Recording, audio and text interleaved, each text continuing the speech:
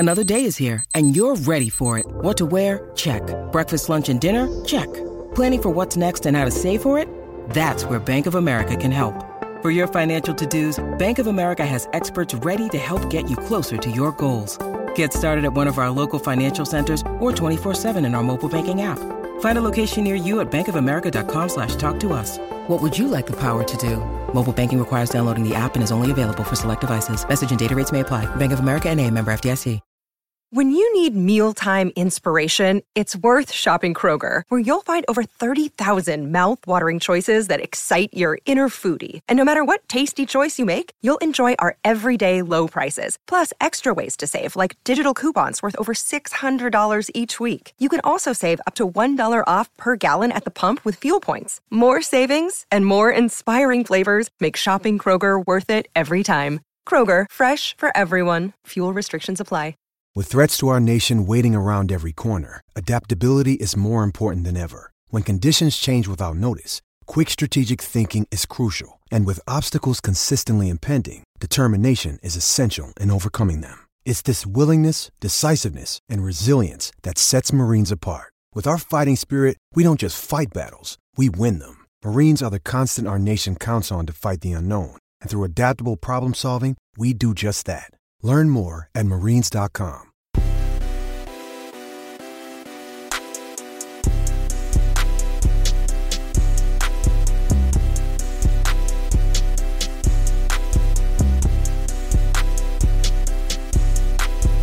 All right, back with another episode of the Cosby Street Podcast. Joseph Pavone here, alongside Joel Pavone, Sean Dutra. Huge game tonight, fellas. I talked about this last week, but now there's a lot more to it now, right? Celtics, Brooklyn Nets, Marcus Smart is back. Romeo Langford isn't too far behind. And we got Dan Greenberg to talk all about it.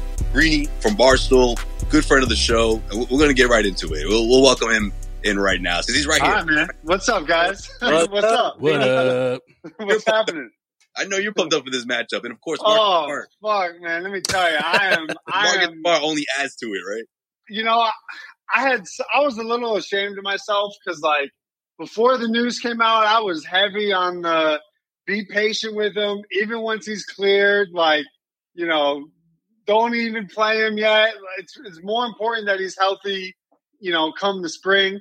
And then I see the bomb that he's going to play, and immediately I throw that all out the window. I'm like, I'm ready. I'm like, put him in the lineup. Let me see him take 10 threes. Right. Who cares? If he's healthy, he's healthy. I had no, like, I flip-flopped on myself. As soon as I saw that tweet that said he was going to play, I was in. I'm like, all right, let's do it.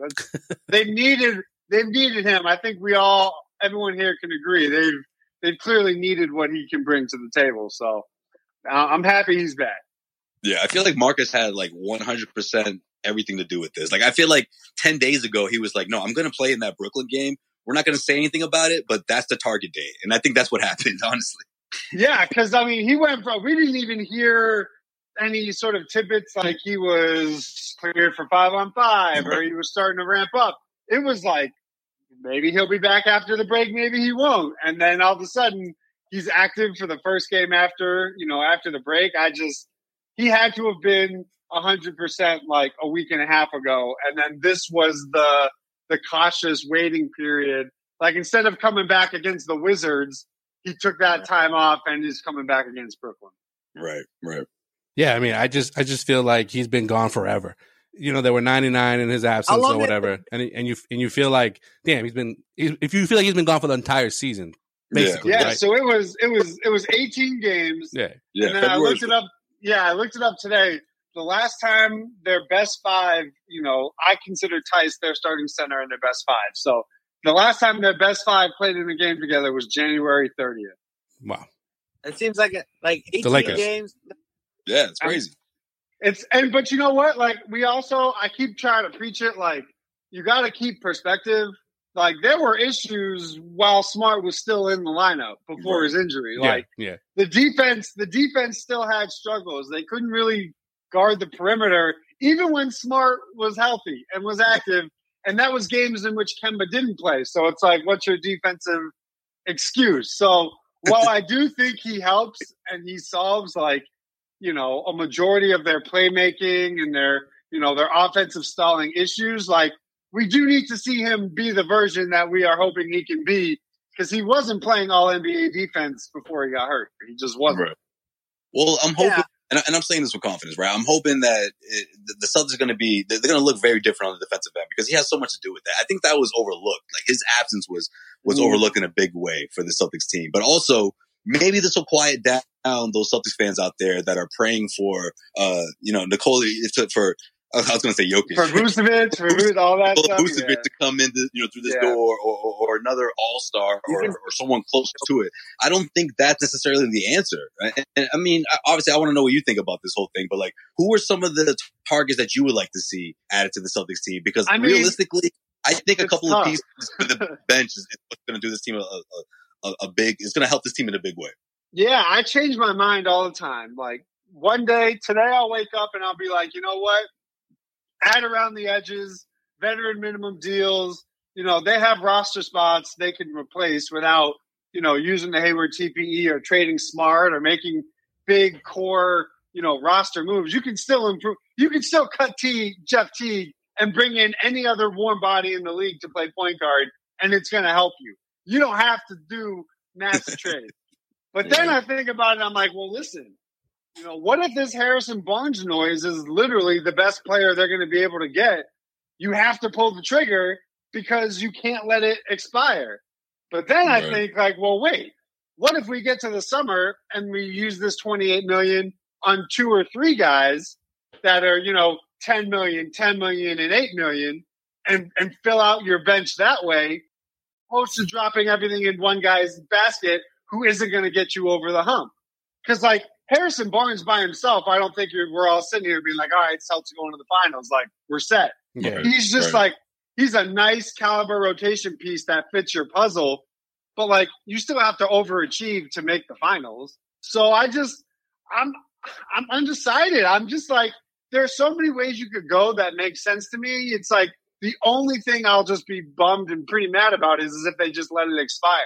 Like, I don't have a preference if it's one guy or 2 guys or at the trade deadline or in the summer. As long as you don't have to shed rotation players like Smart to bring that player in and you don't let it expire, I'm happy. Yeah, right. I think let's stay on the Harrison Barnes point for a minute, because it's a very interesting player to say, everybody out there that wants to say that we're missing that sort of Hayward factor this year. Like, I feel like Barnes could sort of fit that mold of being that, extra wing, starter minutes, playing, what Gordon Hayward would give us whenever the hell he decided he was healthy enough. But I'm just, I do think when you say that Harrison Barnes is a put off of the top, I don't know. I feel like maybe I would much rather have a guy like Harrison Barnes if you don't give up Smart and Robert Williams. Right. So, like, I think we're all in agreement. Yeah. But you have to hope Kings are in love with Nesmith, Aaron Nesmith. Like that. Or Romeo. Nesmith or Romeo. Throw in some end of bench salary filler and types. Because think about it. If their objective is we just want to get young and we want to be cheap. Yeah. Well, then someone like, you might not think on the surface that Grant has a lot of trade value. But what he is like a semi-rotational player who's cheap. He was an end of first round pick, and he's cost controlled for 4 years, and then he hits restricted free agency. So it's like his contract probably has more value to the Kings than the production. But, like, I don't give a shit why they would value, players at the end of the bench, especially if they're rebuilding and they want to get young and they want cheap. Well, we have young and cheap. And if you have to throw 2 first-round picks that are going to end up being 25 and 26, like, I'm fine with that. Go ahead. Because if he can be a player that helps you now, and it's interesting what you said about, like, filling the Hayward role, because, like, Barnes can give you 15 points a game as a 4th option. Easy. He's not going to replace the Hayward, playmaking. And you're like, we're not running pick and roll through Harrison Barnes as your primary ball handler. But, like, so you're still missing that with what Hayward gave you. But if he can give you a semi-efficient 15 points as a 4th option to take pressure off the Jays, take pressure off Kemba, Like right now, that scorer and that shooter is Marcus Smart. And I don't know. I mean, I trust Harrison Barnes to be a more efficient scorer than Marcus Smart. I trust Marcus Smart to be a better facilitator than Harrison Barnes. But like, you're not gonna get what Hayward got, on a consistent basis in one player, because that dude is Gordon Hayward, and he's obviously not available. Yeah. Right. What's the, like, honestly, your opinion? We're talking about the fact that the Kings would have to make that decision to say, like, he's not hard and we gotta get rid of him. So I really don't have to do. But if they did, let's say they did, what's Harrison Barnes' market out there? Like, what teams could actually fit in his contract? Like, I don't see it. That's what makes, so he makes what, 2022? Yeah, like it's mid 20s. I don't think a lot of contenders out there have the opportunity, because that's tough. You would think, like, Plus he has a couple of years on that. Yeah, he's got 2 years left. He's got 2 years left after this one. It's tough, right? Because, like, I'm trying to think, like, would someone like Golden State want to trade like Kelly Oubre and pieces? Yeah. Would he want to go back to Golden State maybe? I don't know. I'm just thinking you're right, because a lot of the contending teams don't have the money to make it match. And that's what gives, like, you would think that's what gives the Celtics leverage, but at the same time, the Kings don't have to trade him. They don't. He's not even close to, being up, as an unrestricted free agent. So, I've just accepted the fact that no matter what Ainge does, whether it's a TPE move or a lower exemption move or an end of bench move, he's going to be overpaying. He's going to have to overpay with picks, or he's going to have to overpay with his player talent, just because he's operating with no leverage. Everyone in the league knows his roster needs help, and everyone in the league knows that trade exemption expires and they lose it if he doesn't get something done. So he is not operating from a position of leverage. So I'm like, whether that's an additional first round pick, or it's like you have to throw in Carson in addition as like salary filler, it's just like you're going to have to give a lot to get something, just because of the reality of the situation. Is there a particular position you would like to see Danny Ainge address? Like, because in my opinion, the wing position, whether we're talking about 3-and-D guy, on-ball defender, someone who can score, I think that's so important to address. You just mentioned Gordon Hayward. Yeah, I think it has to be wing. Right. For me, it's wing and it's backup point guard. That's it. Those are my number one and number two. Because let's just say it's Harrison Barnes, right? Even if you don't think that that's like, oh, big deal, Harrison Barnes, you're going from giving like semi-minutes to Harrison Barnes. Like, that jump in and of itself is a sizable difference, right? Yeah. So let's say you're able to bring in literally any other point guard in the league over Jeff Teague. Just that jump from Jeff Teague. Listen, he's a nice guy, I'm sure, but like, hey, jeez. Listen, the production is what it is. Like, nice guy. Like, I need it. I wish him the best. He's had 3 solid games. 3. That's about it. Yeah. Not enough. Like, I still can't. Would anybody on this in this podcast? Are you trusting Jeff Teague in playoff minutes? No, absolutely. Okay, so if we're not going to trust him in playoff minutes, he doesn't need to be on the roster. Like, I'm sorry. Give the Pritchard over Teague for sure. Right, but at the same time, like, I don't want to go into a postseason and have to have that expectation of a rookie point guard. Like, that's just not fair to him. No. Like, give me what Teague was supposed to be, was an NBA veteran, experienced point guard who could spell the Kemba minutes. That's all I want. Right. There has to be guys, whether it's Isaiah, whether it's like Josh Hart, like, it doesn't matter who it is. That man behind. It could be right. Trade for Rondo for $3 million. Like, but I'm not. That's not even a joke. It's just like, literally, if you're a warm body, you're a better option. So like, just the internal jumps from having to give Semi and Javonte minutes and Teague minutes with other NBA caliber rotation players makes you better. Yeah. Well, how about this, Greedy? Because this is something I've been thinking about as well. Because I was never big on bringing a sharpshooter in here. You need instant offense. Bringing a sharpshooter. I wasn't a huge fan of that until about a couple of months ago when Peyton Pritchard proved to me that he's a secondary playmaker. Give him weapons. Is that something that you're thinking about as well? Does this team need a sharpshooter? Does he need weapons? Yeah, man. They needed it since the draft. they drafted someone who was supposed to be that guy, and we never even see him play. Right. You know, because even when Romeo comes back, he's not a shooter. He's not a scorer. He's there for his transition offense, his off-ball cutting, his defense. We've seen there's a need and a role for this team to have a reliable shooter next to the Jays to help create space. The whole point of the Celtics system is to create space for Kemba and space for the Jays to attack the rim and get into the mid-range painted area. Yeah. Well, if teams don't have to worry about your shot, or your option is like Shemi, like, great, he's improved. Like, listen, hand up, he can make 2 or 3 here and there, but like, you're not running pin downs for Shemi to come off a screen. Right. Well, that's why he's open, right, Greeny? That's why he's open. That's right. And I think in playoff teams will say, listen, if we lose to Semi Ojeleye, like, we'll live with it.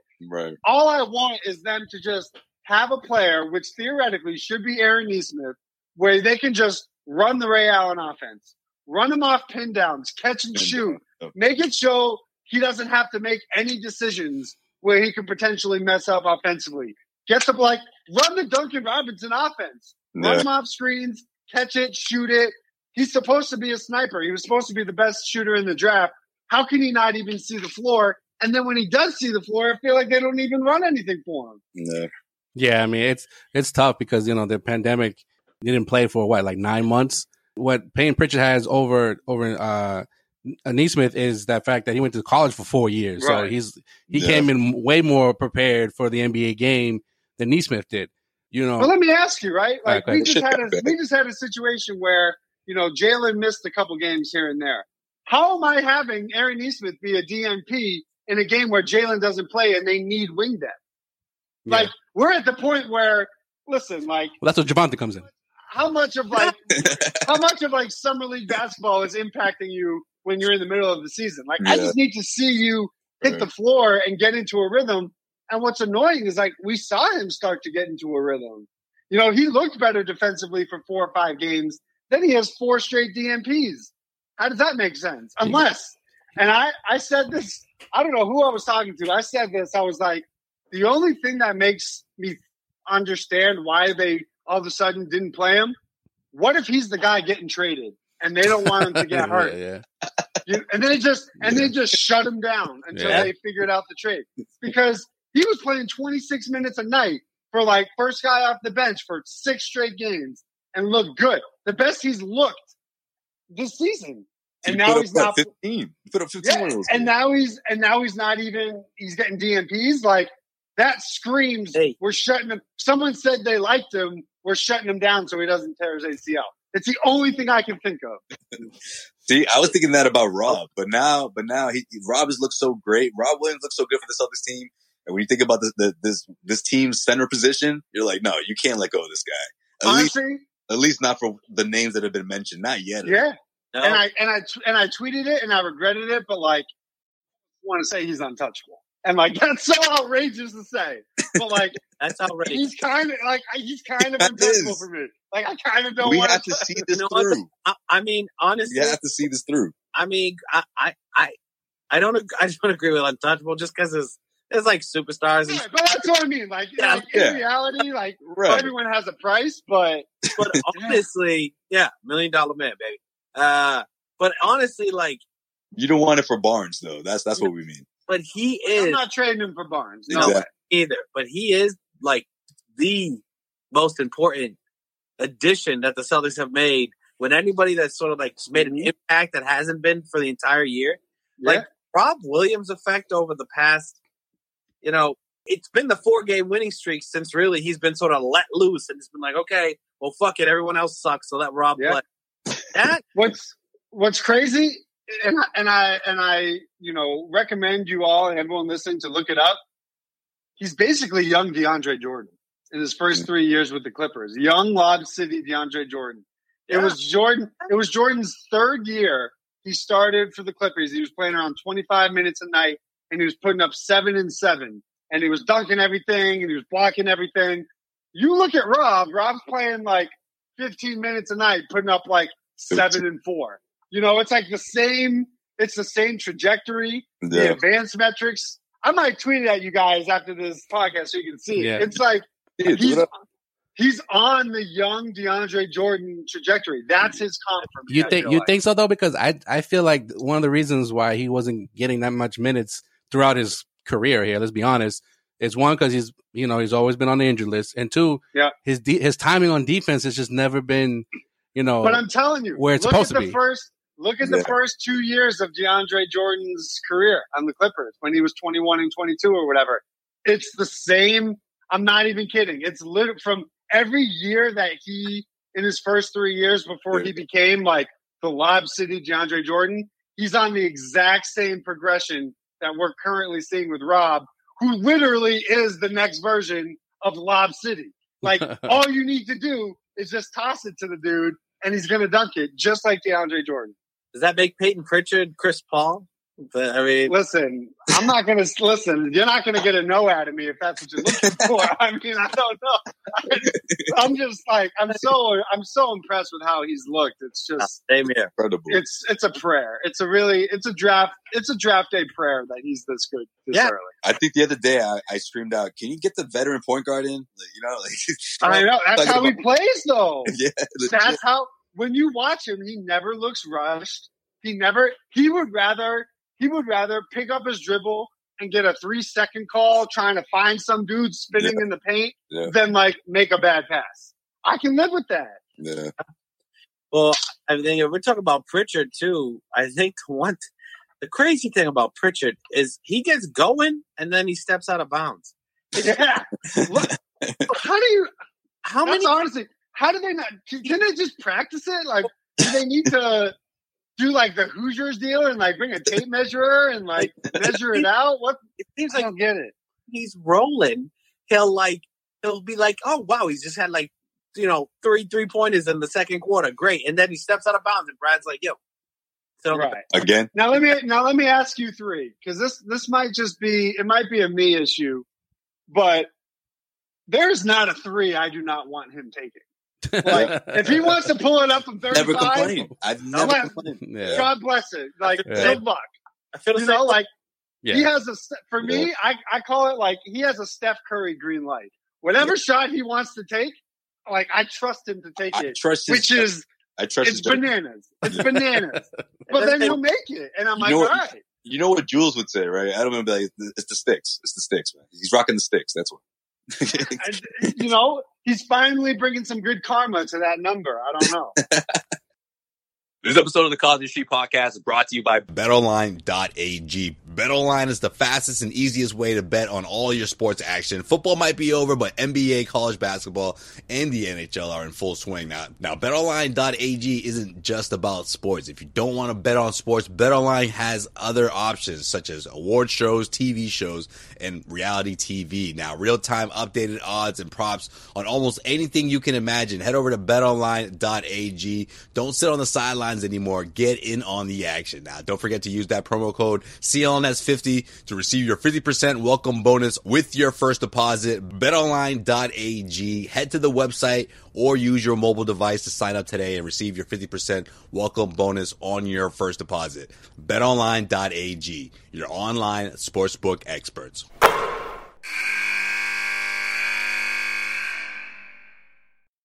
I agree. This is my last one for me. Looking ahead here, I just overall going towards the trade deadline again, whether it's one of those low tier guys, whatever the case may be, I just heading into it, I want to see this thing through. Marcus Smart coming back, Kemba Walker. The core you mean? The core you want to see the core? Yeah, through. like I want to see the core through. Like I don't want to see a big trade for an all-star caliber guy, or even if that's realistic at this point. Let's be honest here. Like, I don't think this team is in that space to smash the panic button. I want to see what this core can do. Obviously we remember what happened in the bubble, and I think they learned a lot from that. And the Jays, of course, have a lot to do with that, But with that being said, obviously All-Star Weekend was huge for those two.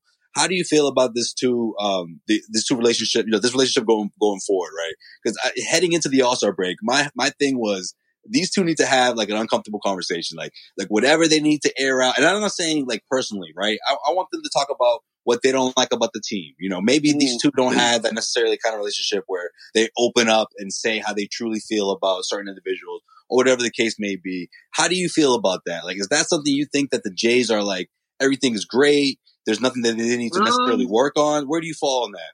Because Gary out an article, like, these guys are like completely like, what do you say? The All-Star brought them closer and they have a strong bond. I'm like, that's a force. And I read the whole thing twice. Who said that? I believe it. Who said it? Gary Washburn. Oh, well, yeah, Gary.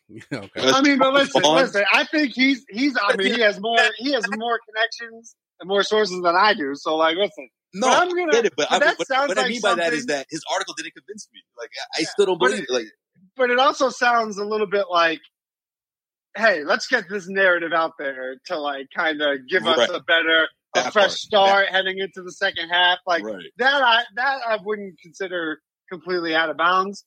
For me, the biggest thing that I think this first half has taught them, and, you know, has taught and is warranted, is like, when you're the man, and they are, for all intents and purposes, they're the guy. They're like, I consider them, you know, as one entity. Absolutely. Even if it's not warranted, you get the shine and you get the blame. Like, nobody would argue that they aren't carrying their load, but their inconsistency is on their shoulders. And that just happens when you need to be the leader of a team.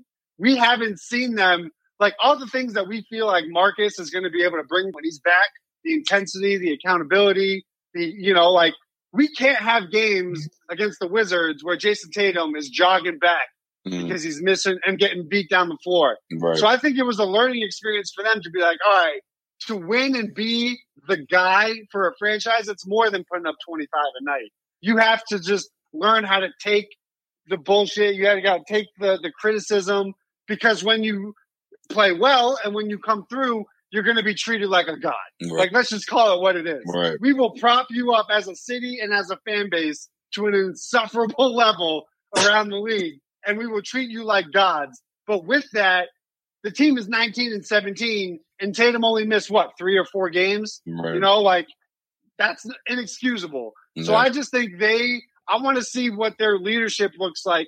Like, what if they come out and they're like, we've gotten worked by the Nets so far, we're putting a stop to it, and they elevate their game. Like, then I'll be like, okay, that's maybe they did have some sort of connection or something over the break to, like, we need to flip a switch as a team, but that only happens if us, the 2 best players, flip the switch.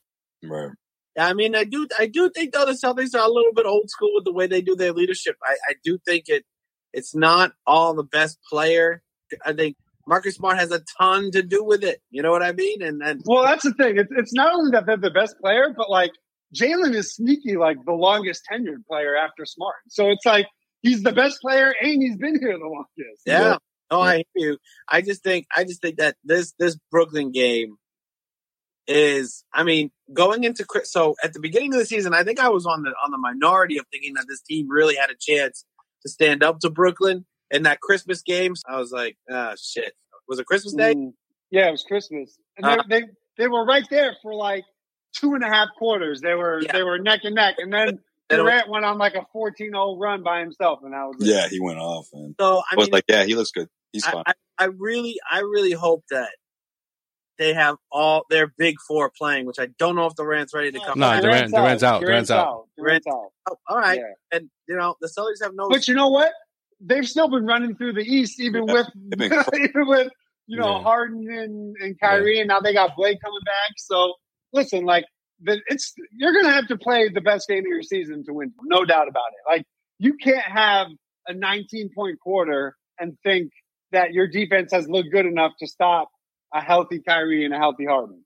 But I feel like the Celtics, other than that Brooklyn game that happened originally on Christmas, when they play top competition, they're in the game every single time. They play up to that competition.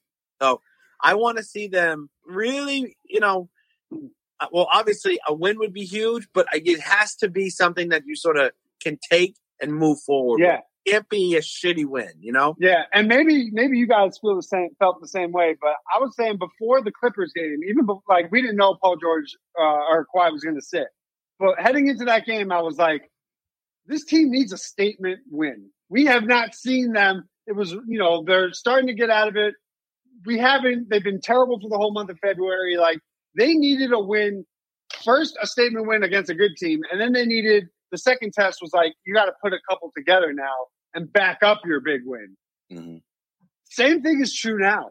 Second half of the season, everything is supposed to be a lot better. That's what they've kind of been preaching us. Like, you need a statement win to say, all right, we underachieved in the first half, but when we have our guys and we have our talent, we should be talked about like any of the top 3 seeds in the East.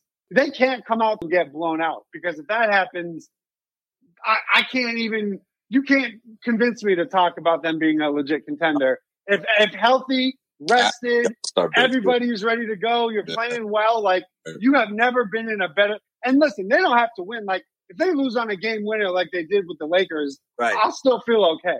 It's just, you can't get blown out like you did against the Hawks tomorrow night. You just can't. No, but I do think if they do win and Kyrie, Harden play, then there's a top 4 in the East. There's not a top 3 and then whoever else. So I would say they give you the signs that there could be, but given their inconsistency, I need to see it. I'm not putting the Celtics in that top 3 tier until they do it for, at least a month. Give me a month stretch. Yeah. Right. Give me a larger sample. You know what? February was long. That was a long month, man. I'll take the record of Jaylen Brown, Jason Tatum, and Marcus Smart playing together over what we're looking at right now. You know Definitely. what I mean?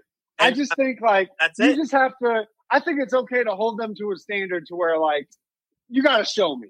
Like for me, they're in the top of that 4th or 3rd tier, whatever it. After Milwaukee, but ahead of the Miamis, the Indiana. They're the top of that tier. But there's a jump that it takes to get to the Milwaukee tier, and then a jump to get into the top 2 tier. Top 2. I think they got it.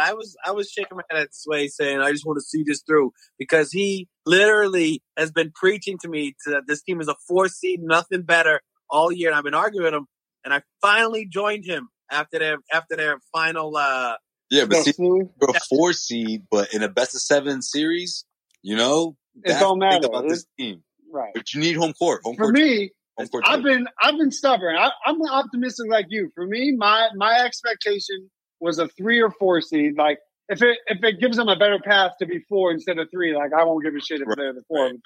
But a 3 or 4, a home court advantage team. Let's put it that way. My floor expectation, healthy, playing to their potential, has always been Eastern Conference Finals and still is. If they're 4, play to how we know they can play. I don't care who the other top 3 seeds look like. My expectation is you're winning at least 2 rounds, and whatever happens in the Final 4 happens in the Final 4. All right, I'll put it this way. I think we're all aligned with that, but the team's fully healthy. The team's playing at the potential. Let's say everything's rocking, and then no trades. Can this team make the NBA Finals? Who are they playing in the Eastern Conference Finals? Yeah, that's the question. That's the question. Yeah, I think. Yeah, but let me put good it answer.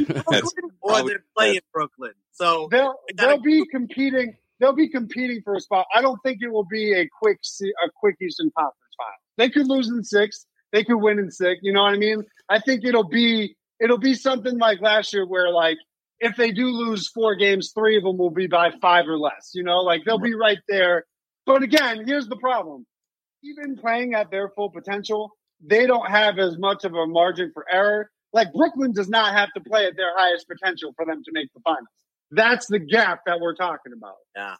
Yeah. I mean, with fans coming back to the arenas, home court now becomes much more important than it was a season ago, right? Right. So you're playing for home court essentially. Right. I'm guessing, right? I think the Celtics want to take advantage of that, right?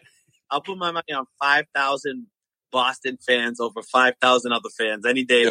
That home court is a whole nother level compared to other ones, right? But you know what? I just feel like because of the pandemic, I feel like that's going to be everybody's every arena that has fans in it. I think is going to, because we're all so starved for shit to be back to normal that it's just going to be an interesting, the same way that no fans was an equalizer. I think having fans for everyone is going to be an equalizer because every crowd is going to be so jazzed up. Even the Bulls fans are going to come out and go nuts. That's true. Yeah, man. Think about what Madison Square Garden is going to be like if the Knicks make the playoffs. That might be the biggest, home court advantage in the entire league. Yeah.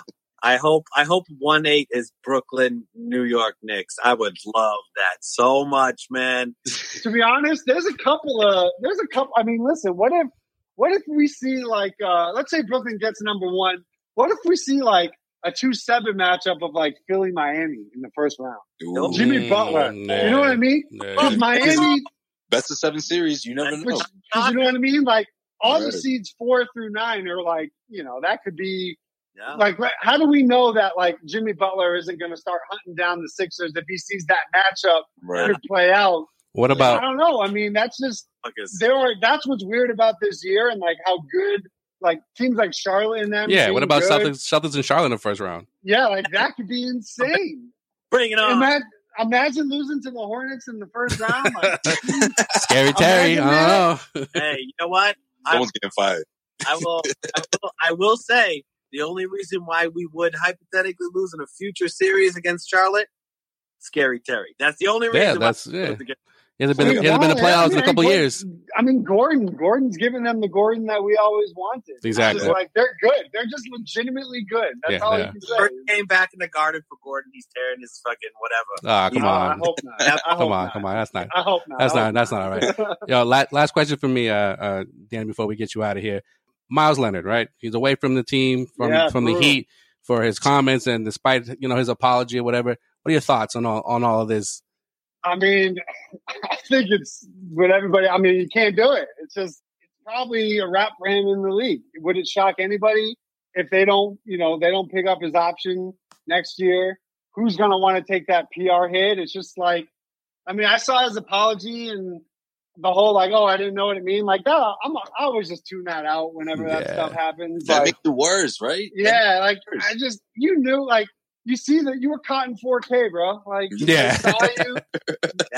There was a pause before he said it. Like, he knew what he was doing. It's sad that shit happens, but it's also an eye-opening experience that it's a real issue and it's not going away anytime soon. But I think, I mean, that's probably it for him in the league. I can't see anybody. He's not a good enough player to be like. That's the thing, right? Worth the PR hit. Yeah, because I mean, he's injured for the rest of the season, so it's like cut him and don't pick up his option, and then let the NBA deal with it. Yeah, Okay. Go ahead. No, I was gonna say I don't think they'll cut him because there's like financial, like future cap stuff. I think they'll just have him be estranged. The season will end, and then they won't pick up his option. Yeah, the strange thing with the Myers Leonard thing, too, is that if you remember a couple years back, and I sort of looked into this, I don't remember this, Pat Riley got in a lot of trouble, too, some hot water for some shit that he said as well, and also sort of got a second chance because he's Pat fucking Riley. Well, I was going to say, there's a massive gap between Pat Riley and Come on, man. Lakers Showtime. Come on, bro. What are we talking about here? I'm just saying, same organization. You know what I mean? Like, maybe they try to use him as a real, but I just think I was talking to Sway and Joe about this before the show.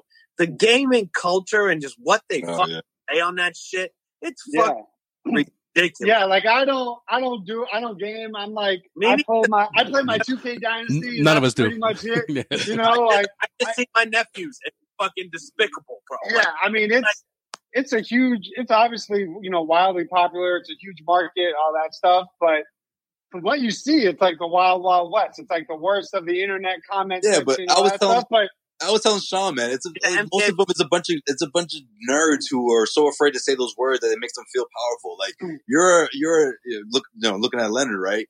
You're a grown man, educated man, making millions of dollars. You're a celebrity. Like, you know what I mean? Like, you have way more accountability. Right. And it's like, it wouldn't be justified if like a 14-year-old was saying it in the chat. Like, it's still as messed up for him to do it as it is for Miles. Like, that's just like an in-life thing. Like, you gotta you gotta just have some, think before you speak, I guess. The moral of the story. This is why I don't buy his apology, because I was like, the same passion you had about talking about why you don't want to kneel for the national anthem or your brother's in the service, this and that and the other thing, which, you either agree with it or you don't. I wanted to see that, that kind of explanation, to why you said what you said, because I don't buy it that he's just the first time he's saying it or that he know what the word meant. Because he's lying. Yeah, exactly. Well, I can't remember who tweeted it, but I thought it was brilliant. It was something that like the context of the Myers Leonard situation isn't that he was playing video games. The context is that he used that word as like a derogatory insult of like mean spirit. Like that's the context. Like, okay, let's just say you don't know what that word means. You still were using it as an insult. So you kind of had to know that it was some sort of negative something bad around it. You know, because you weren't giving the guy like a compliment when you said it. Yeah, you said so that's the like when people say like, oh, he was playing video games and caught up. Like, no. He was playing video games, but he wanted to throw a shot and an insult or whatever, and whoever he was talking to, and that's the word that he chose. Yeah, especially saying fucking before. So come on, really? Like you was going to say there wasn't anything positive. There was nothing endearing in there. Exactly. It's a wrap for him, and that's. I mean, listen, and it's. I don't consider it like a cancel culture thing. I think it's having to deal with the consequences of your actions. Like that's a normal plain life simple thing. Yeah, but it's messed up. I mean, I think you would have to be pretty deranged to have any other sort of and I say my last name's Greenberg. I say this as someone who he was talking about, and it's just like it's just you gotta be better. I don't know how else you can say. You just gotta be better. Yeah, man. All right, Dan, we appreciate you, Greeny. Dan Greenberg, you already know Barstool Sports. Follow him on Twitter if you don't already. At Stool Greeny. The Causeway Street Podcast right here. My favorite guest. Man, absolutely. Hey, anytime you guys want, man. This is all I think about all day anyway. He says that about all our guests, so take it with a grain of salt. Even if he was lying, that's all good. Actually, you know what? You said about Draper. That was the only one. Draper. Draper. Draper's a cool dude, though. Don't love him on the play-by-play, but I'm messing with him. I got you. All right, Greeny. We'll talk to you next time, man. Appreciate it. All right, guys. Enjoy them all, man. Appreciate it. Yeah, he's up there, though. Greeny's definitely up there. I just busted his balls. And we also got the Patreon. Sign up, subscribe, get up Causeway After Hours for some. If you think we're crazy on this show, you got to check out the After Hours. That's when we're really crazy. Oh yeah, you want to see the uncut side of Causeway? I'm in the car with my wife and my phone's going off in my pocket. I'm like, I fucking pull in my pocket. I go, Paula, I'm driving. Can you? I don't want to like look at my phone while I'm driving with Jordan in the car. So I was like, just tell me what's going on. And she's literally like, "What the fuck, Sean?" Like immediately, it's my fault. You're fucking hanging out with people willy-nilly because you gotta be the center of attention, huh? You're like all this stuff, and I was like, what the fuck is going on? Like what? At this point, she didn't even tell me. She didn't even tell me that you got COVID. I'm just. I didn't have COVID, by the way. Just as I told you what the message said. Why did you get COVID? I didn't get COVID. Why did you get COVID though? I didn't get COVID. I didn't. When Paulo told me what happened in a text message. How did she say it? I gotta hear this. How did she say it? After she stopped yelling at you. She basically went, "You have fucking COVID."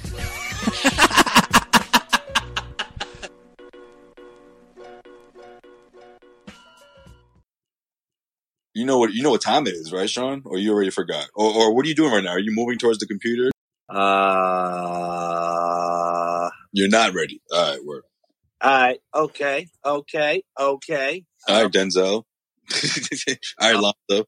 All right. By the way, on Netflix now, which is a great, whenever you're just willing to kill 90 minutes real quick, watch Training Day.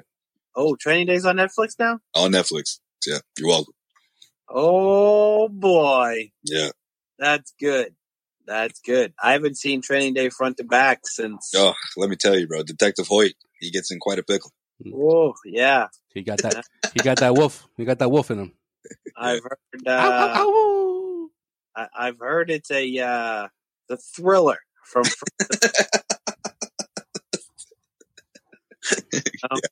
Yeah, you can say that. You never know what's going to happen next. Oh, no, man. Let me tell you. This Alonzo character, quite the hothead. Quite the unpredictable character. I heard he's not the most up-and-up police officer either.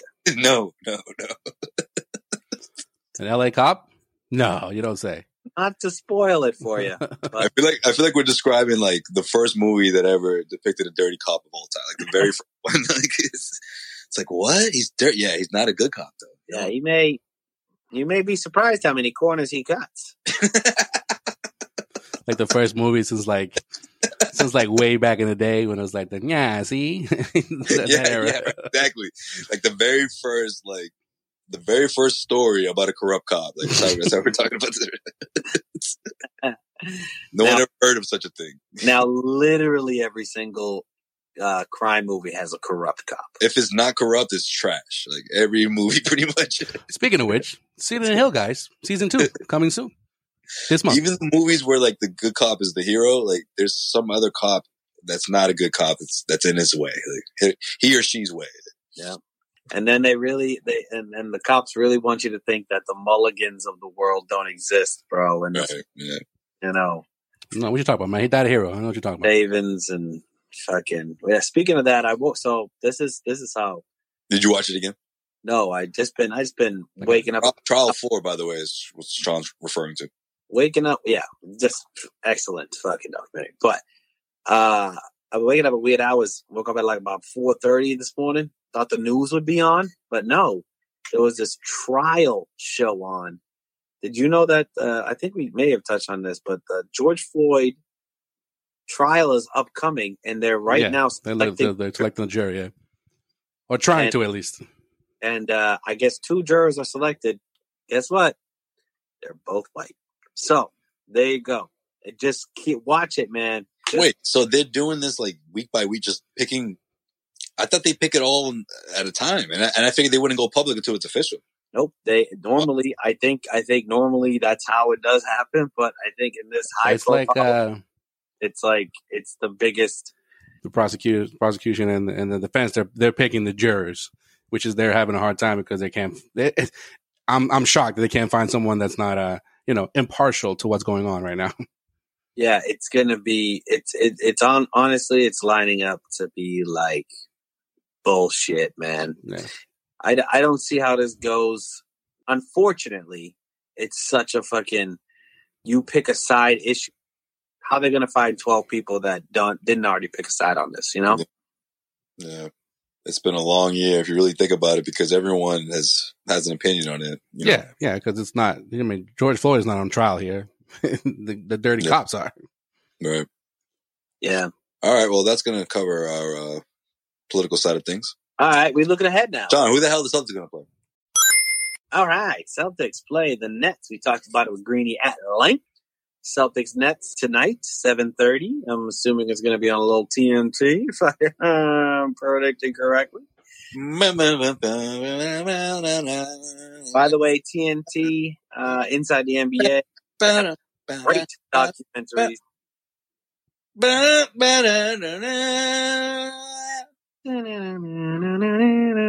Huge game. I think it'll be a statement win for the Celtics. I do think that this. I may not put some money on this game because I want the Celtics to win, but I'm betting, non-betting because my bets have been jinxed lately. But I think the Celtics will show up and take a statement win there. But not to get ahead of myself, don't want to give away my prediction here. But then Celtics Rockets on Sunday. Now, Sunday you may think is a matinee. Nope, false. They're playing at 8 p.m. on Sunday. Good sign for the Celtics. Celtics Rockets in Houston, though. This is going to be a little bit tough because if you think about it, if the Celtics play the Nets in Brooklyn, then they travel to Houston. Tough little Brooklyn to Houston trip to start. Then you come back home on Tuesday. You get the probably, arguably the best team in the first half of the season, the Utah Jazz. Well, record-wise. Yeah, and record-wise and streak-wise, I mean, they won 18 and 19 or something like that.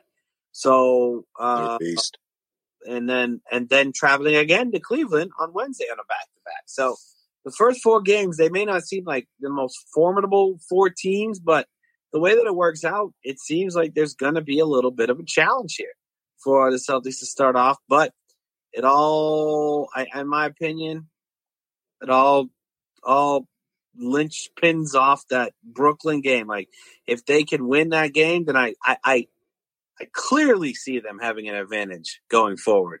But if they get smacked, then we may be talking about something different. So That Brooklyn game, no joke. Yeah, it's like what Greeny said. I mean, look, you got Marcus Smart back. You got all that rest. You got, the 4-game winning streak. Like, if you lay an egg here in a big way and you get blown out, that's going to hurt. That's going to go a long way for the Celtics team. It's going to be devastating. The mindset has to be different. I mean, Smart already said it. He was like, let's forget about the first half and let's just fucking start fresh going forward. And except for that back-to-back, though, with more likely Kemba's not playing there. So you want to start off on a good note there with the Nets. And Christian Wood's probably going to be back by the time they play the Rockets. So I don't know. We'll see. Okay, so talking records, what we got? With 4 games: Nets, Rockets, Jazz, Cavs. What do we got? I'm going 2-2. You would 3-1. You fence riding motherfucker. 3-1. How is that fence riding? Because you're saying they're gonna win 2, lose 2. What do you mean? We're talking about top tier teams. Who are they winning? Talking about teams that aren't on the top. Who are they winning against? Who are they winning? 3-1. They lose to the Jazz. The Jazz got their number for some reason this year. Well, I think they're gonna beat the Nets. I think they take care of business in Houston. Then they win 2 in a row on a back-to-back. That's 4-0, baby. 4-0. Oh, my gosh. Get out of here. 8-game winning streak. Technically, Jaylen Brown, 9-game winning streak, if you think about it, right? Sure. Actually, you know what? I'll say 3-1. Oh, now you're going to get on this side, huh? You picked the side of the fence. What do you mean? That's not side. You're on a whole other side. 4-0, you're out of your mind. Nah, man. I don't think... 8-game winning streak? Fuck out of here. Do you guys believe in the Jazz long term? Yeah, I do. Yeah, you did at the beginning of the season. I know that, but yeah, in a big way. Well, I still got the Lakers over them. I'm not going that far, but they're up. Oh, yeah, in terms about right now in the regular season, yeah, they're rolling and they're pissed off. So yeah, they should be pissed off with what fucking LeBron and KD were joking about them, man. That was some bullshit. Yeah, like, do you think that was planned? I mean, that's definitely one of those like mind game type of thing where it's like, I'm not really thinking about you because no one likes you type of thing. You know what I mean? Like, yeah, I think a little bit. Some planning going on. Yeah, but they've been quote disrespected all season, and they've even think they're being disrespected by their refs as well. So yeah, it goes with the territory when it comes to the Utah Jazz in general.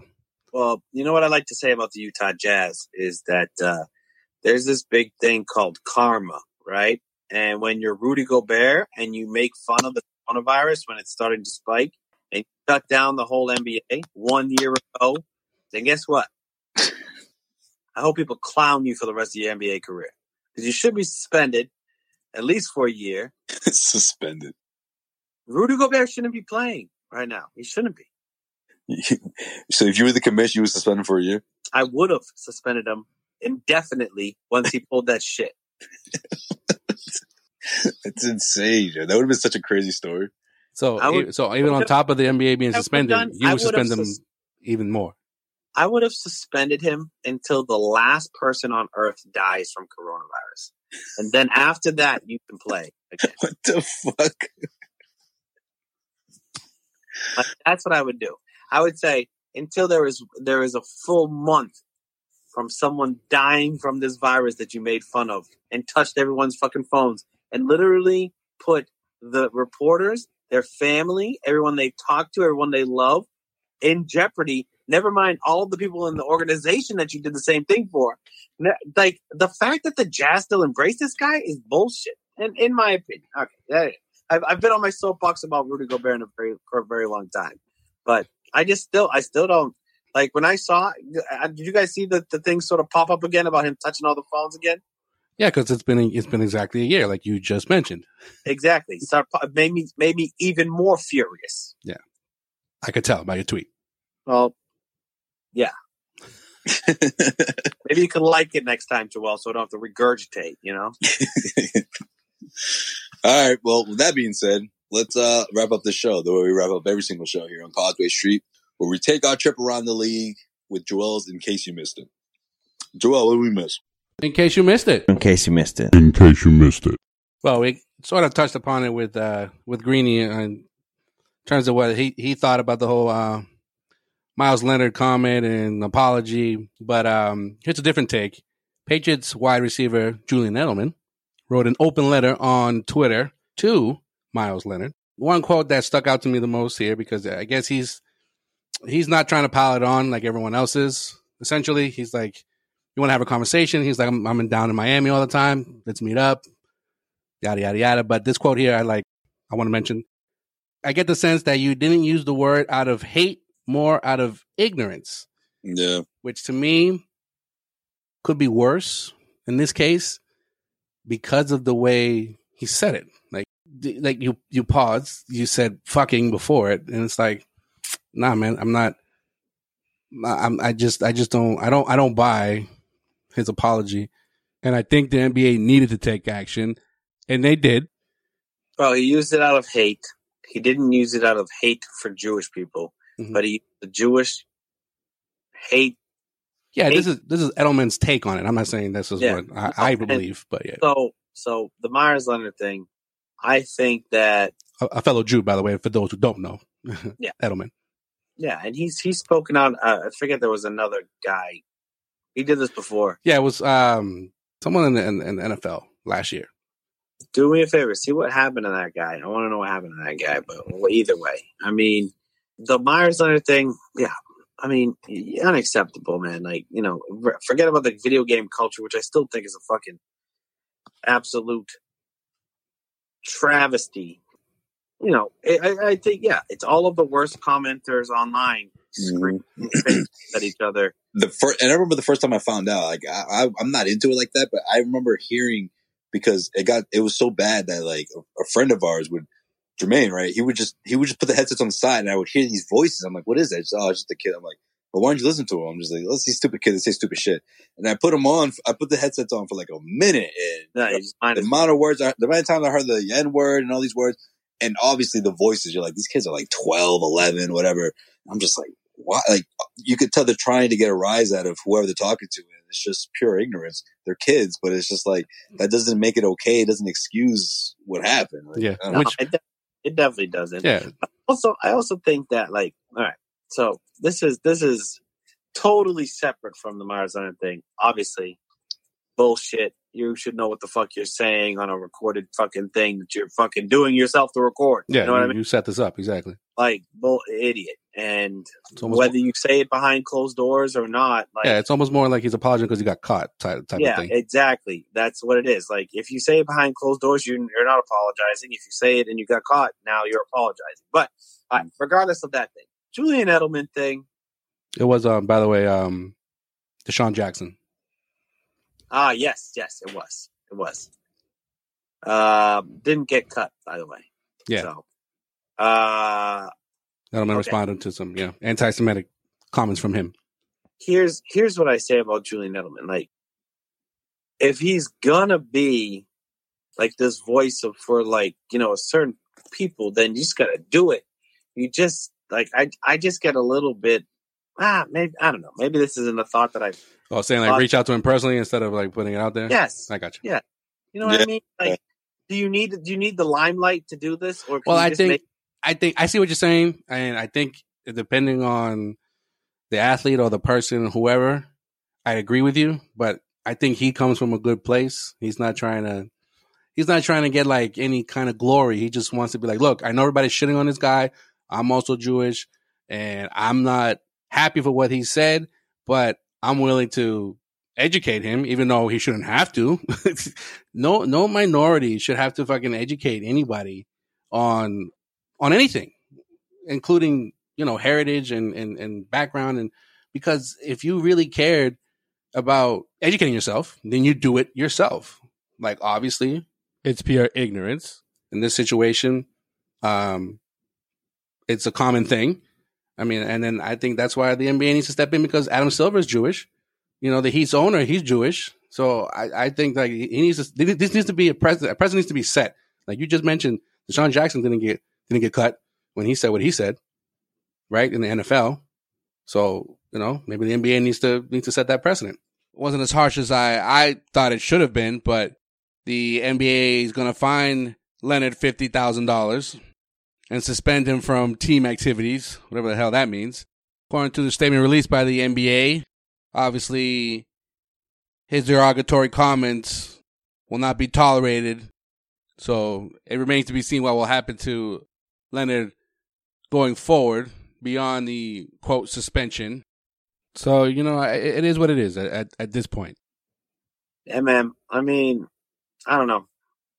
I think it's a good thing for him to sort of like be that voice, but I don't know. I don't know if Julian Edelman is the right person to do that. Maybe he is. I don't know. But I think there's a lot of people out there that could have taken the same that may have taken the same stance, but aren't publicizing themselves for taking that stance. Gotcha.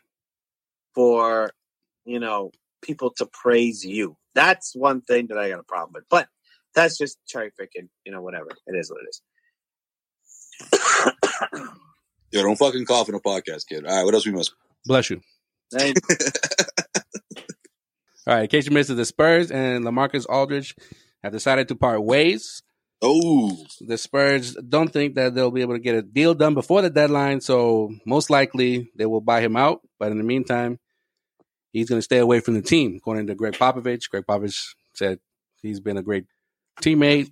He had nothing but obviously great things to say about him, but I guess the Spurs are going another direction, even though they're in the playoff picture. So if he gets bought out, probably, a contender might look at him. Who knows?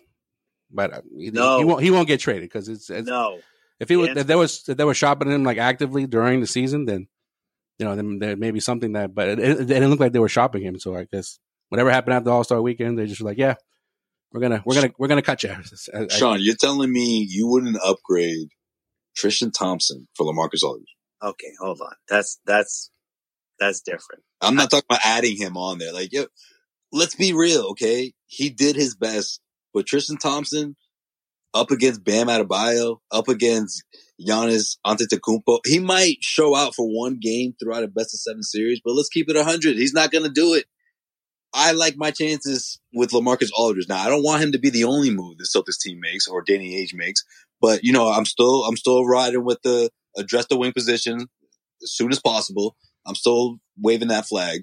But if you could upgrade one of your centers, you do it. If you can bring in a veteran who can impact both ends of the floor, you do it. Okay. See, I didn't even think that was a possibility.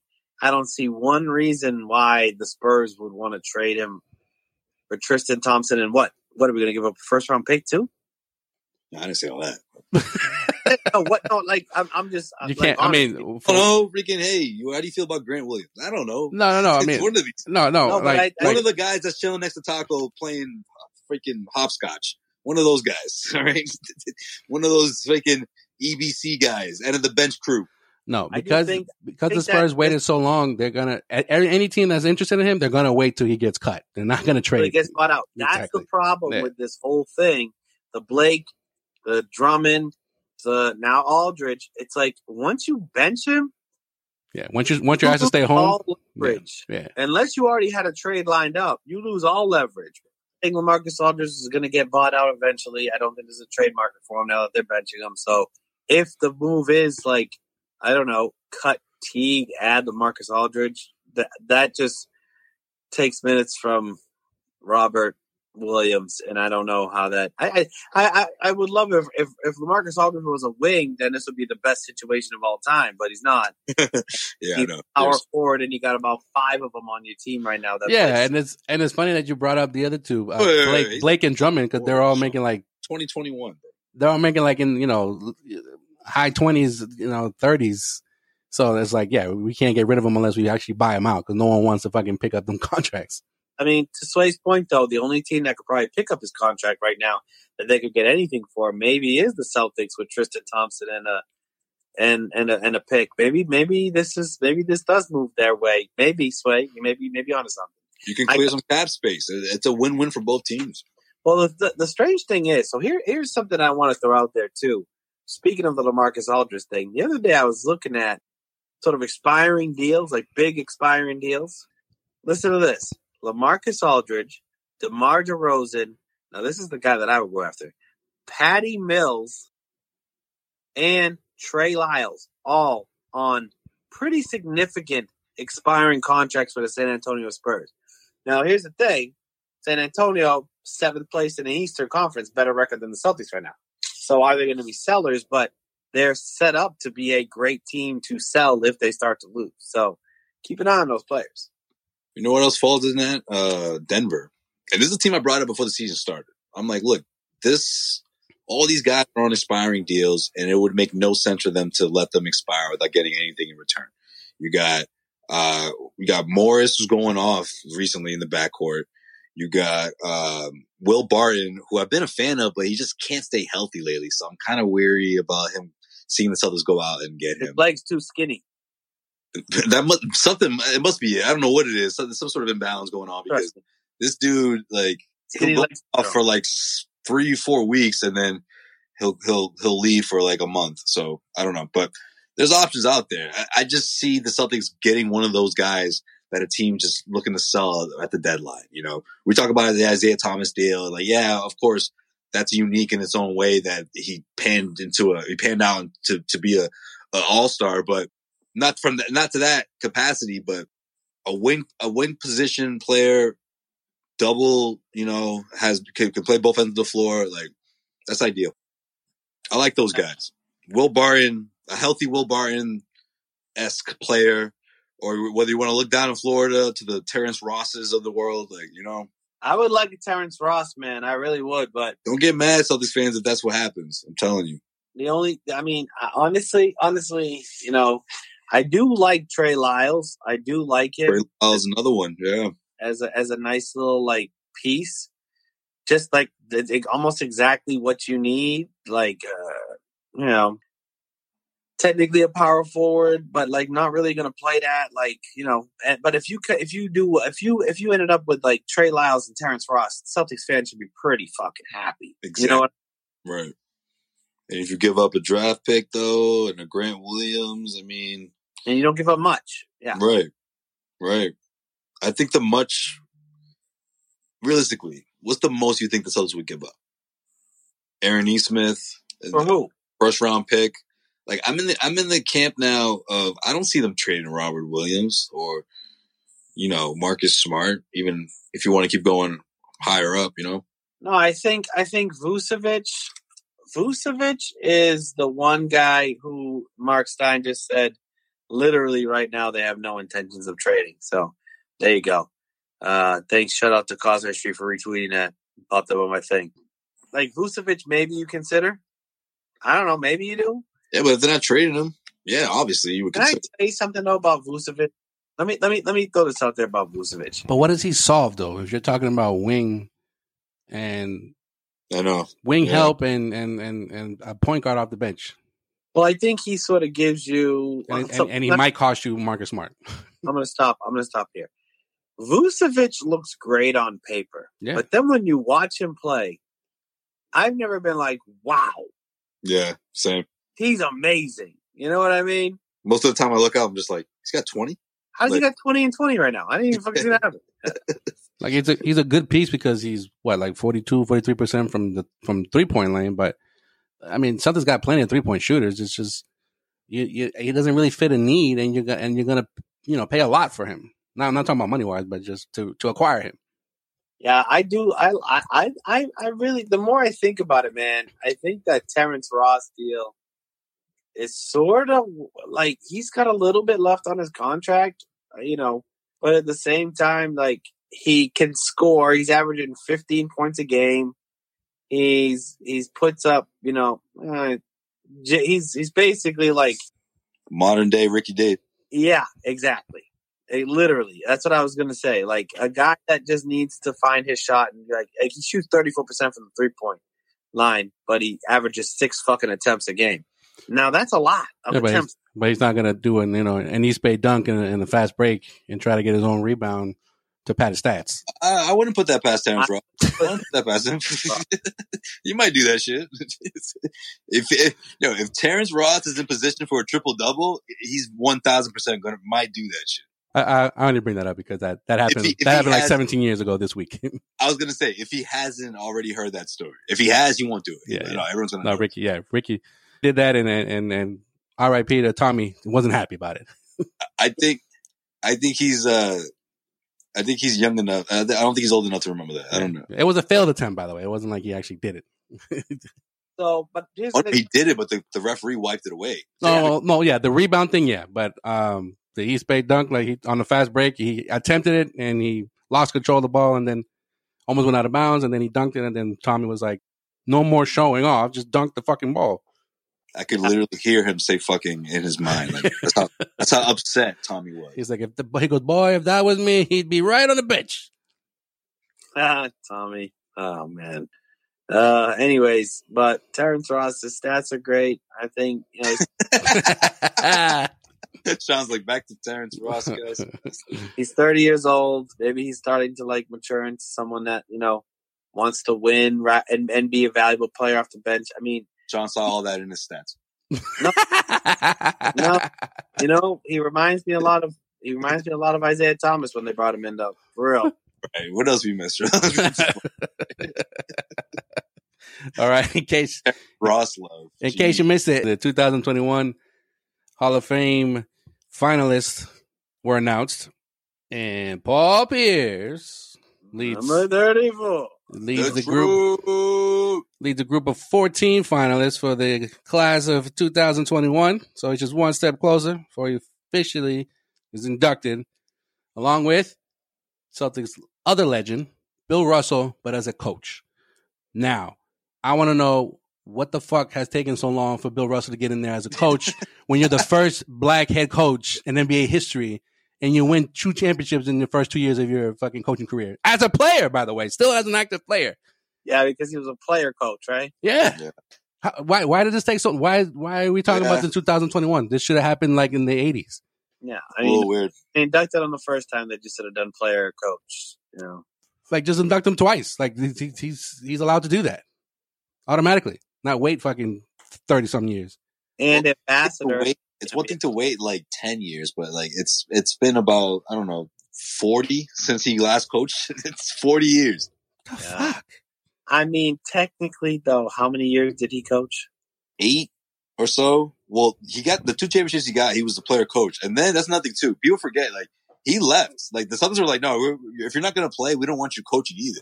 Yep. So then he went to Sacramento. He coached. He went to Seattle and Sacramento. Yeah, he coached Danny Ainge. Year though, but it doesn't matter. You're the first black head coach who's still an active player, coaching teams to championships. I don't care if you only did that just those 2 seasons, and that's it. You should be in the Hall of Fame. Plain and simple. Fair. He's a pioneer. There will never be any, and there'll never be another player coach. Let's do this. I'm not saying he doesn't. Rondo. I'm not saying he doesn't belong as a coach, but what's the criteria for a coach? Like right now, who's a Hall of Fame coach outside of Popovich? I guess. Spoelstra. That's about it, right? Active coaches. I mean, you could talk active about coaches. Well, there's not that many coaches that have been around for a minute, though. There is the Dallas coach who coached the Pistons teams. Yeah, but he didn't win it. Oh, he did win a championship with Dallas, but Carlisle. You're talking about Carlisle. He coached some of those Pistons teams when after Larry Brown, but he coached them. He coached those Dirk teams to championships. Yeah, Carlisle. I mean, he's been a consistent guy, and I think low key he's a Hall of Fame coach. Yeah, I mean winning percentage obviously matters, and Russell had a above 50% winning percentage. Doc is he a Hall of Fame Doc's coach? A Hall of Fame coach. Because I think Doc isn't a Hall of Fame player, but because of his whole line of work, I think that he'll find the Hall of Fame. I don't know. And he's done. He might need another one, man. I don't know. Yeah, I think to solidify him being a Hall of Fame coach, I think he needs one more. I think he's there, but I'm a little longevity biased. Is key. Winning percentage. How many people have coached, have played? He never won a championship as a player, right? No. This guy Michael Jordan kept giving him trouble. Yeah. Knicks. So those Knicks teams. And the Celtics got in the way too with his Atlanta days. But honestly, how many people have been an all-star NBA player, coached an NBA Finals team, have a great winning percentage as a coach, and then also broadcasted for a couple of years too, or a year and half a year, or whatever. Yeah. Not a lot of people have Doc's resume. I think that Doc should be a Hall of Fame. Yeah, you know what? Yeah, I agree with that because when we talk about the Hall of Fame, it's like limited to just the NBA. but like this is the Basketball Hall of Fame, so Right. it covers out everything from fucking college and beyond. So yeah, I get that. I get what you're saying. And coaches are rarely looked at as Hall of Famers. Yeah, and there's always coaches that come up. Like, look at the coaches on this year's list. They're not Rick Adelman. Yeah, like Rick Adelman never won nothing. that's true, but he's constantly on the ballot. But she's come on, Sean. He's not going to get in. Get the fuck out of here. He's constantly on the ballot. And speaking of finalists, every freaking year I see his name on and there. and speaking of others finalists that have been there more than once, Chris Webber. This is his 5th straight year as a finalist. Is he going to get in? I think that this year I think it's going to be Pearson Weber. What about Chris Bosh? Also, on the list. So Bosh, and this is something that I got corrected about a couple of years ago. I remember this. You guys remember this? You say he wasn't a Hall of Famer? I said he wasn't a Hall of Famer, and somebody goes, guess how many times an 11-time All-Star hasn't been an Hall of Famer? And I go, Bosh made the fucking All-Star team 11 times, bro? Yeah, he did. Yeah, he's a Hall of Famer. First ballot. Yeah. That is. Chris Bosh and Ben Wallace, too, is on this list. Yeah, but Wallace needs to wait a little bit. All right? Yeah. Wallace, He'll there eventually. I wouldn't be surprised, though, if it's Pierce, Bosh, and Wallace, but I really hope it's Pierce, Bosh, and Weber because, you're talking about, again, the Basketball Hall of Fame, not the NBA Hall of Fame. NBA Hall of Fame, yeah. And the Fab Five. That's a big. There's not one. It's a big chapter of basketball history. There's Yeah. not one player in the Fab Five that will make the Hall of Fame. Yeah, you're right. And then you had his 5, NBA All-Star appearances. I think he was, All NBA 5 times as well. So yeah, I got you. That makes sense. Worst shoes. Tim Hardaway. No. Okay. Wait, hold on. Let me go back to Chris Webber. Remember when he wore the Dada shoes with the spinner? Yeah, I remember that shit. I do remember those. NBA all time. Those were like it was the Spreewell era. I wonder if you can buy Dada sneakers with the spinners on them and how much they're going for. I'm gonna check them out. Yeah. So yeah, though we will have that. The winners or those that are gonna be inducted into the Hall of Fame that will be announced in May, and the ceremony will be held at Basketball Hall of Fame in Springfield come September, even though there's no date officially set for that. And also, the 2020 Hall of Fame, which was postponed obviously because of the pandemic, will take place in May, and that will be in Connecticut. Look for that, which obviously is Kobe Bryant, KG, and Tim Duncan, and so on. That's right. Hey, Slay, you're right. Spreewell had the spinners. Yeah. Chris Webber had I ride spinners. All platinum, shiny Dada. Yeah, but they were both Dada, though, yeah. All right, and that's going to do it for this edition of In Case You Missed It. Obviously, follow us on all social media platforms at Causeway Street. Oh, and before I forget, a judge in Kentucky actually has signed an order permanently closing a criminal case against Breonna Taylor's boyfriend, who shot a police officer during the deadly raid that killed Taylor. All attempted murder of a police officer charges against Kenneth L. Walker have officially been dropped. Taylor was fatally shot by police who burst through her door with a narcotics warrant back on March 13th, so a year this week. She and Walker had settled in for the night when police arrived, knocked down the door, and Walker said he thought it was an intruder that was breaking in, so he fired a single shot that struck an officer in the leg.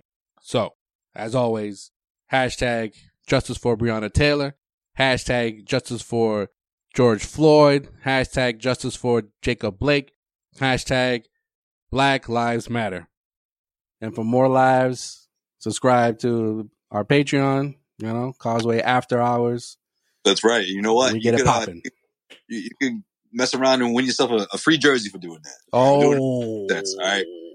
Second half, we're going to get you ready for this push into the second half of the regular season / the postseason, because you already know we'll pass the midway point. It's gonna go by so fast. So we want to make sure you guys look fresh to death in your favorite Celtics jersey. Subscribe. We're gonna do a raffle, and that's all it takes for you to subscribe. You enter the raffle, you win. We ask you which player you want. shit, you want Robert Williams, you want Pritchard, you want Tatum, we'll get that jersey for you.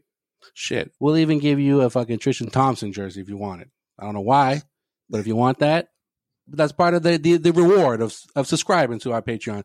But we won't give you those shitty ass looking new jerseys that were just revealed earlier. You know, this you don't week. like those? Those shits look garbage.